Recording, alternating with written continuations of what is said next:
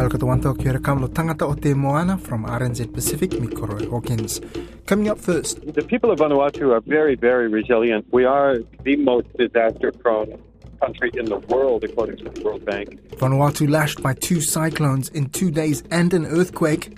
So this is the FLNKS making a statement that the decolonisation issue is still alive.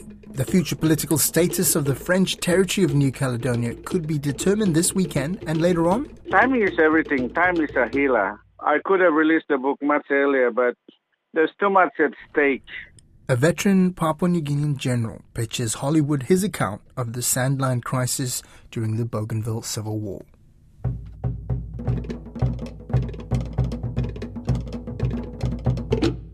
In the space of 2 days this past week, Vanuatu was lashed by 2 tropical cyclones named Judy and Kevin and rocked by an earthquake. Judy, a severe Category 4 system at its peak with winds gusting to 230 kilometers an hour, tore through the Pacific Island country on Wednesday and Thursday.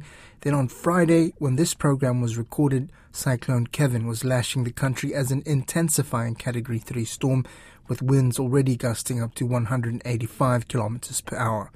Caleb Fotheringham has more.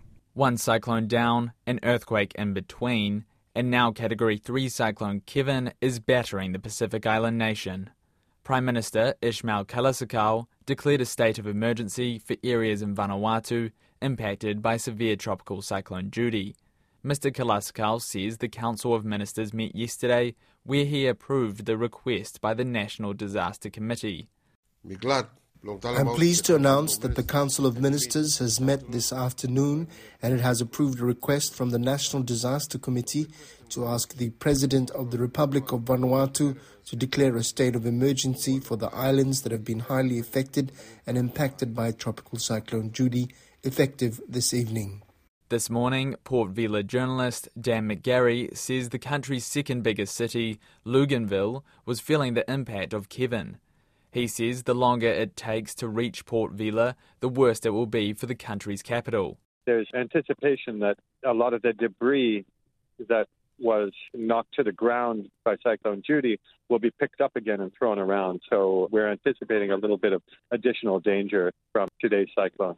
Mr. McGarry says Cyclone Judy has caused widespread but moderate damage and there has been no news of injuries. Chief of Vanuatu's UNICEF office, Eric Dupere, says about half the population has been affected. What we can see around is that 3 branch roofs have been destroyed. I just got a report that the newborn room in the Vanuatu Central Hospital, the roof has flied away, and that's the type of things we have reported. Mr. Dupere says gardens were destroyed and the country's food security was at risk. He says Cyclone Judy left some of the northern islands largely unaffected, which could have assisted the rest of the country with food supplies. But if the second cyclone is also destroying garden and agriculture in other islands, it will be a real challenge in the coming weeks and months. The country director for World Vision Vanuatu, Kendra Deriso, says the country will definitely be seeking international help. Given the damage that I can see here in Port Vila and the fact that another cyclone is coming, I anticipate that they will be calling on their government partners as well for additional relief. And World Vision Vanuatu will also be working with the Australian and New Zealand governments to secure funding. Meanwhile, the southern islands, Tana and Iramango, which are expected to be worse hit by Judy, remain unreachable. Aucklander Greg Watt, who used to split his time between Tana and New Zealand, is feeling anxious about the situation. Given that Judy was a direct hit on Tana, and it looks like Kevin is also going to be a direct hit on Tana, it's not looking great. However, Mr. McGarry says the people of Vanuatu have been through bigger cyclones in the past and will get through this one. But it doesn't mean it's easy. The people of Vanuatu are very, very resilient. We are the most disaster-prone country in the world, according to the World Bank, and we're living up to our reputation this year. The National Disaster Office has indicated no assessments of damage will be undertaken until Cyclone Kevin has gone, but the government has already requested France to provide military aircraft for reconnaissance. For the latest news on Cyclone Kevin, visit our RNZ Pacific website at rnzi.com. beginnings of a future political direction for New Caledonia could be unearthed in Nouméa this weekend.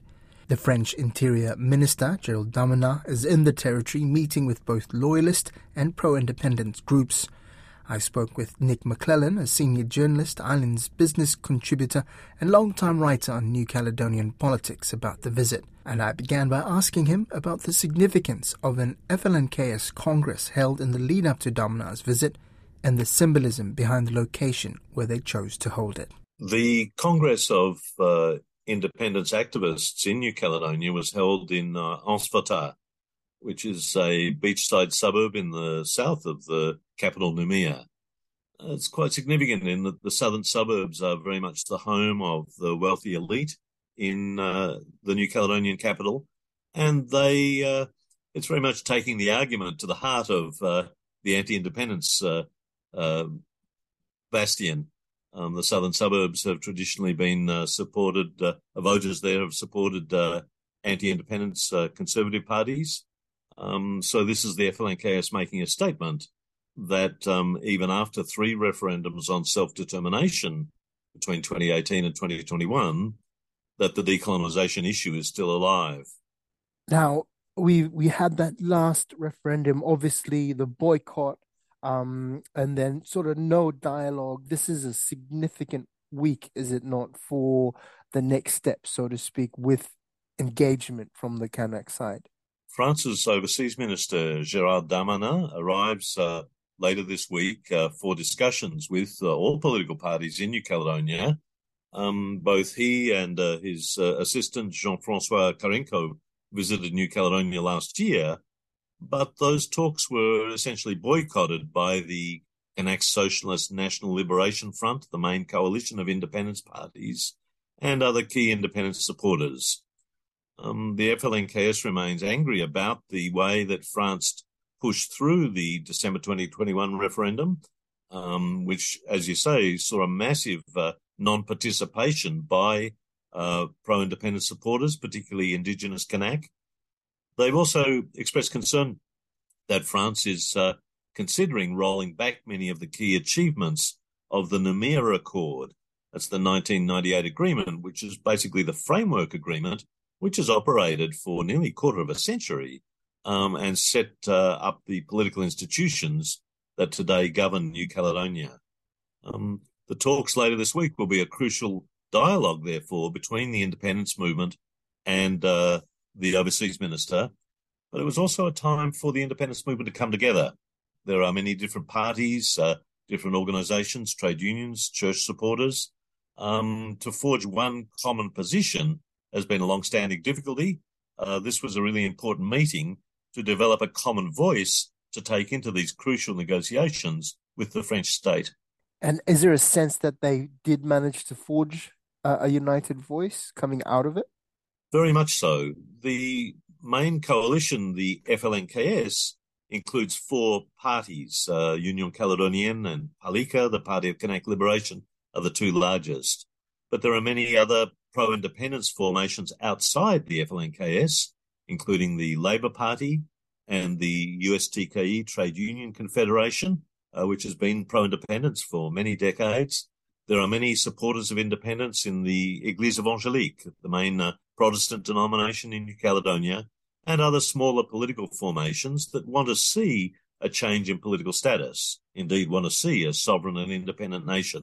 What was striking was these groups all came together at the Congress, as well as the main parties in the FLNKS, and they've established a coordinating committee, the Comité Stratégique Indépendantiste, which will bring together different formations who are all in support of independence, going forward with talks with the French state.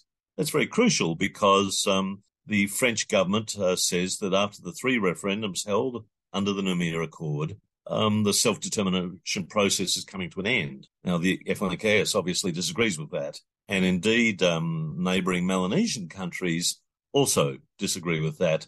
And that was highlighted by the presence at the Congress last weekend of the Director General of the Melanesian Spearhead Group, Leonard Loma.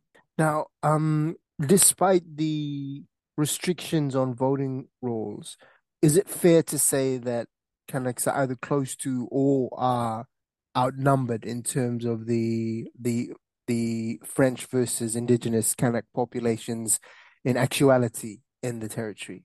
After generations of migration and settlement from France and from other French dependencies, particularly Wallis and Futuna and Tahiti, indigenous Kanaks are a minority in the population, a significant minority, over 40% of the population. But they've always had to seek support from people from other communities in order to achieve a majority in any referendum on political status. Although there hasn't been a breakthrough, it was clear from the 2018 referendum that the FLNKs did much better than people were expecting, winning 43% support for independence. The next vote in 2020 was 46%, so there's certainly momentum towards a majority. And that's why there was such anger when France pushed through the 2021 referendum in the middle of the pandemic and saw a massive drop-off of participation. Most indigenous Kanak, most independent supporters just didn't go to the polls. France's Council of State says it was a valid vote. However, politically, it's clear that it's not. If the colonised people, the indigenous Kanak, weren't involved in this self-determination process, international opinion says very clearly from the United Nations and indeed from the Political Alliance Forum that this lacked credibility and legitimacy. And that's the battle that's being played out at the moment. The remaining question, though, is the deadline of elections for May 2024. The local provincial assemblies and National Congress must hold their 5-yearly elections. Previous elections under the Namira Accord have been held under a restricted electoral roll, meaning only long-term residents, people there since 1998, can vote. Now, that's meant that some 40,000 plus French nationals who are eligible to vote for the French National Assembly, the French Senate, the European Parliament, can't vote for their local political institutions. Anti-independence parties are wanting to unfreeze, to open up this electoral roll so that these tens of thousands of French nationals can vote for the local Congress, the local provincial assemblies. Not surprisingly, the independence movement is deeply opposed to that reform.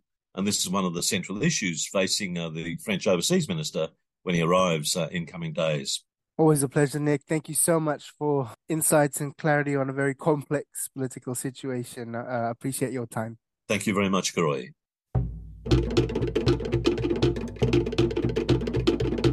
Cleanup and recovery efforts are ongoing for parts of New Zealand's North Island, particularly the worst-hit regions of Hawke's Bay, Tairāwhiti and Auckland. A while ago, we brought to you the story of how Cyclone Gabrielle left hundreds of Pacific RSC workers in Hawke's Bay homeless, resorting to take shelter in various church halls and community centres. Today, they're back on their feet, returning to work and relocating to safe accommodation. However, the weather event and rebuild has come at a cost to people's mental well-being. Susanna Suisuiki has the story. All safe and accounted for. Those were the words from the New Zealand government to describe the Pacific RSC workers in Hawke's Bay post-Cyclone Gabrielle. What wasn't anticipated, however, was the scale of trauma present among the workers. Since last week, the Pacifica Medical Association's medical assistance team have been on the ground in Hawke's Bay responding to the urgent health needs for over 500 RSC workers. The floods have left a lot of workers with skin infections and respiratory issues. Pacifica Medical Association CEO Debbie Sorensen says workers have also become anxious since the cyclone. Anxiety about their jobs. Will they still have a job? And it's not universal, you see, and anywhere. So one orchard, for example, might be totally devastated and the one next door might be fine. So a lot of initial anxiety about what happens now. Will I get paid is a worry. Jumping straight into action to house hundreds of displaced RSC workers were church members who also provided pastoral support. However, church leader Charles Falitutsulu says although the cyclone is gone, it has left the community more on edge. Napier is a different place now. I guess, some people are unable to get back into their normal routines. I guess now we live with that mindset that, any time we could just be wiped away. Taylor Crichton from Samoa, who's been working in New Zealand for over a year, says when Cyclone Gabrielle hit, he and his group of workers grabbed as much as they could and fled. Mr. Crichton says he's thankful none of the RSC workers were killed and he's determined to move past the trauma. Last couple of days ago, since the cyclone was happening, was feeling uncertain. I was thinking of what's the next step, also for the boys here. But right now, we're doing good. The Pacifica medical team will continue to remain in Hawke's Bay. Another team has recently been deployed to Wairoa. Ms. Sorensen says they are finding, as they have always known, that resilience is ingrained in Pacific people. Even in these desperate times that seem quite dark some days over the last couple of weeks, we know that we'll prevail, and we'll prevail because we have strong faith. We have navigated our ways, our forefathers navigated across big oceans into the unknown and made a better life for ourselves. 4 Papua New Guinea fishermen who were missing at sea for 21 days were found alive this week on the southeast coast of Port Moresby off the village of Domara. The men aged from 18 to 35 became lost on the 7th of February after they left Hanwabada on their 23-foot boat to go trawling. A relative of 2 of the fishermen and the coordinator of the search, Motulohia, says the men survived by eating drifting coconuts and catching fish before they were found by local fishermen. He speaks to Caleb Fotheringham about what happened. It was a thrilling moment to learn outcome, a positive outcome that on the Monday morning at 5 a.m. that they were located at the east side of Port Moresby, which is the Domara village, a local village just in the central province. They obviously got found. How did they get found? From my brother's discussion we had, they had no more anchor on board, and they drifted all the way from Port Moresby to Alotau. Alotau is another province just north of Port Moresby, Milne Bay area. Then the southwesterly wind drifted them back again to central province side. And at the point, they couldn't memorize the days or the weeks that they had already drifted. Prior to being found, they went on the reef, and then they used the motor, their own motor, since there was no anchor. They tied the motor and threw it on the reef as an anchor. And they stayed there for 5 days. Only on the 5th day that they were found early morning by the fishermen at the local village, Domara. Did they know that they were outside that local village when they dropped their motor or anchor? Correct. The wise decision they had to do was, once they were thrown into the reef side by the waves, if nothing was to be anchored, then they should have drifted back to the ocean again. So it was a wise decision they made. So they were obviously out at sea for 3 weeks in total. How did they survive? They survived on coconuts, dry coconuts that fell. They could see them, but the schools of fish, the tunas were swimming around them, and then they had to take the risk to swim to get those coconuts. Wow, so they were diving in the ocean and picking up these coconuts that just drifted past them. Yes, that's what they were doing. It was very risky because many of the oceans in Papua New Guinea are shark infested. What about fish? Did they catch any fish? They did, but we're not used to eating raw fish. But they did manage to cut some and put them and dry them up on the sun. To survive on water, they relied totally on the rain. So they feel that there was a 20-liter bucket and a 4-liter bucket. What condition are the men in now? When they were found by the villagers, they were pretty weak. My nephew, who was the 18-year-old, was so weak. Eyes just turned yellow, but then the villagers battered them with the hot water and gave them some soup and some dehydration fluids, like sugar tea, hot tea with a lot of sugar in it, so sweetened to rehydrate them again. So are they in Port Moresby at the moment, just recovering? Correct, yes. We also did our part in taking them up to Port Moresby General Hospital, and they were given drips and some medications to Are they still in hospital now? Were released just yesterday, last night, so they're back with us now, in good order now, and, having a chat with family, and, that's something positive out of it. And how are all the family feeling? They must be over the moon. Overwhelmed, but some of them have been suffering for the 3 weeks without proper meals, just been worried for them to return home. Their loved ones, especially us, immediate families, were overjoyed. They could wake up till early morning and 2 o'clock for us to receive us.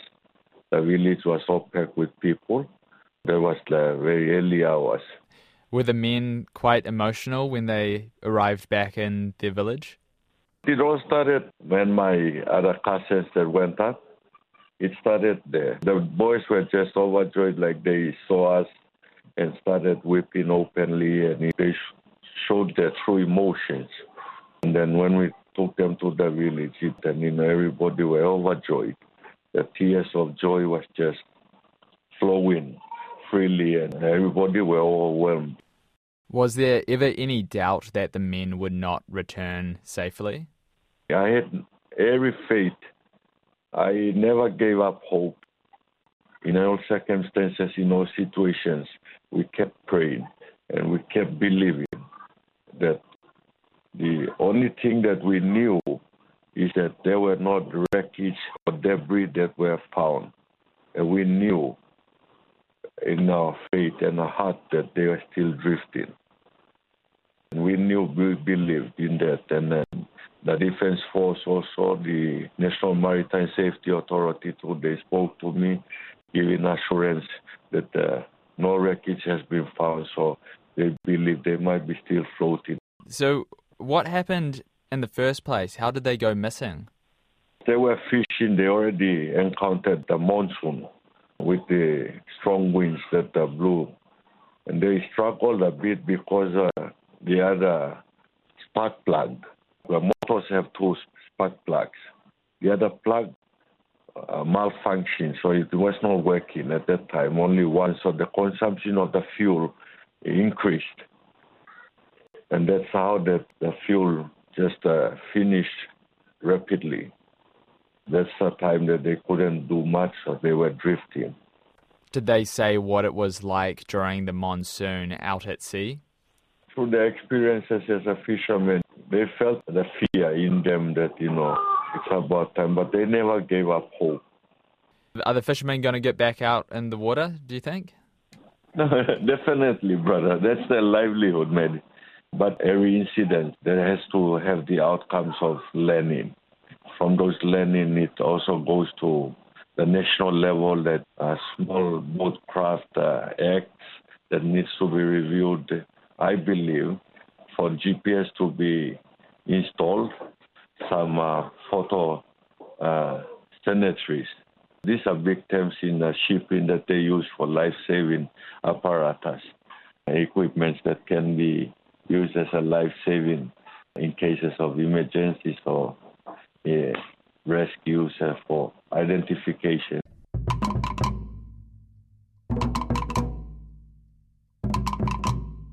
In 1997, the Papua New Guinea government tried to bring in mercenaries to replace the Defence Force in the then 8-year-long civil war in Bougainville. But the commander of the PNG Defence Force at the time, Major General Jerry Singarok, led the army in opposition to the government plan in an operation called Rausim Quick and forced the Sandline mercenaries out of the country. The general's defiance cost him his military career, caused the collapse of the Sir Julius Chan government, and helped hasten the end of the Civil War. Major General Singarok published his account of the affair, A Matter of Conscience, Rausim Quick, last year, and late last month he was in Hollywood pitching the book to filmmakers.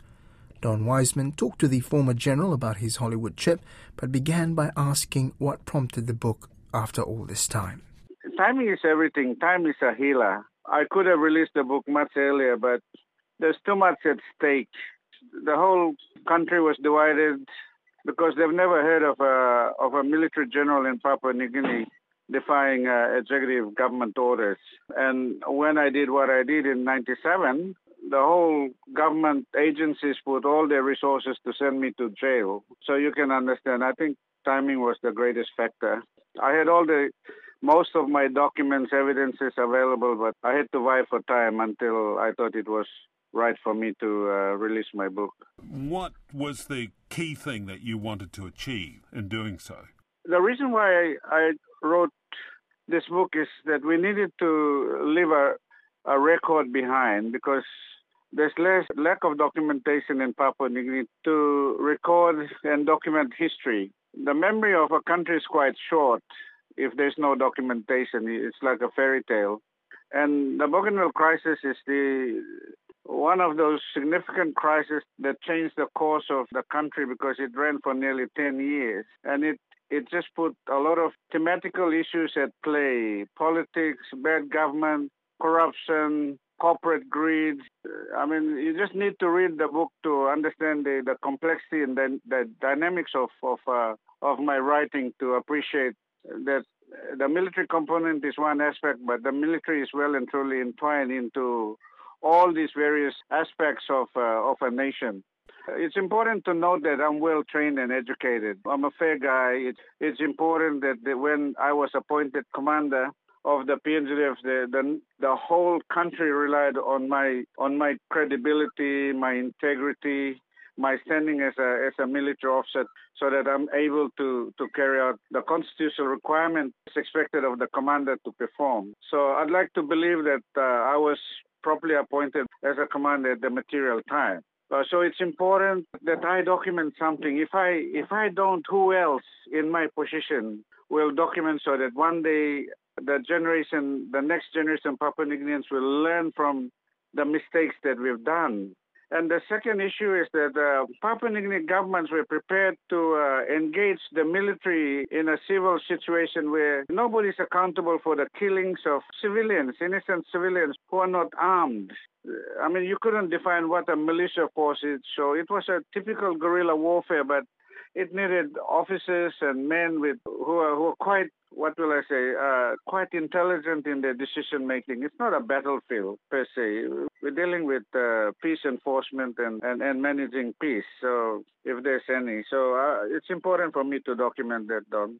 All right. And as you say, people can learn it all by reading the book, or there may be a chance of them seeing a Hollywood movie of it, because you've been in Hollywood pitching this story to Hollywood execs. And how did that go? Yeah, there's a lot of misconception about my trip to Hollywood. I just want to set the record straight. The publishing company that assisted me to publish the book is called Auto Solutions. It's based in Indiana in USA. Now, they took my book along with many other books that they published to the Miami Book Fair last year in November. And amongst many, many authors, global authors who put their books on display, mine was singled out by Auto Solution as one of the best contemporary books written by a real general, by himself, on events that impacted a nation. So my book was quite unique and singled out as a possible opportunity to do what is called book to screen. And it withstood the elimination up until a very handful of books were identified for the Beverly Hills Hilton Hotel pitch. And that's how I was really, really privileged to be an author. I'm a global author now, to be recognized my work so that it has the potential to be converted into a movie. I pitched before 7 agents or directors of big names in Hollywood, and within 2 weeks I will know if my book had basically withstood the assessment criteria for engagement of a movie company with me. How much confidence do you have that that'll go your way?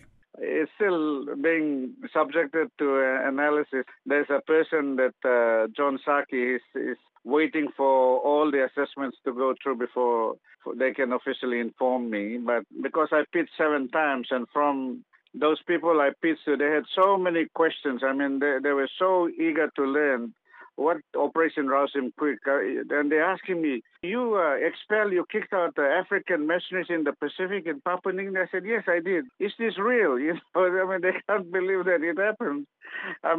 Sunland mercenaries are some of the most notorious mercenaries in Africa because they're offshoot of Executive Outcomes. Colonel Erin Barlow from South Africa, Pretoria, so you can understand the reputation that they have. Like I said, I quoted Sir Edmund Burke's great saying, quote, and I quote, all is necessary for triumph of evil is for good men to do nothing, end of quote. And we were good men. So I was the general commander at the time. I had very highly professional junior officers with me, and they believe in the cause. And we were committed to expel mercenaries so that we can make Papua New Guinea and the Pacific a more peaceful place to live in without African mercenary-style outfits in mining areas and resource-rich provinces in Papua New Guinea.